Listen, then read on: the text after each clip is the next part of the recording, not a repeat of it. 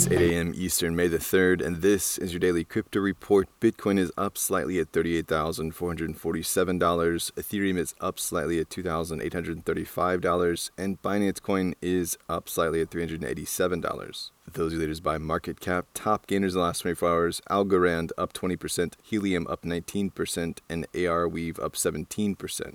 Today's episode is brought to you by Watch This. Watch This takes the guesswork out of streaming the best movies and partners with fine artists to put your favorite film posters in a frame on your wall. Buy a fine art print today at watchthiscards.com. Well, Algorand is up on the news that it's been selected as the official blockchain of the World Cup that starts in November in Qatar. According to the agreement, Algorand will be a regional supporter for the World Cup in North America and Europe and an official sponsor of the Women's World Cup Australia and New Zealand next year. Algorand will apparently provide the official blockchain-supported wallet for FIFA in what is a sponsorship and technical partnership deal. FIFA will also lean on Algorand to develop its digital asset strategy. Well, two banks in Argentina have added crypto trading to their platforms. Banco Galicia is one of the largest private banks in Argentina, and Brubank, a neobank. Galicia's website is offering the ability to purchase Bitcoin and Ether plus USDC and Ripple. Brubank has the same offering, just subbing out XRP for DAI.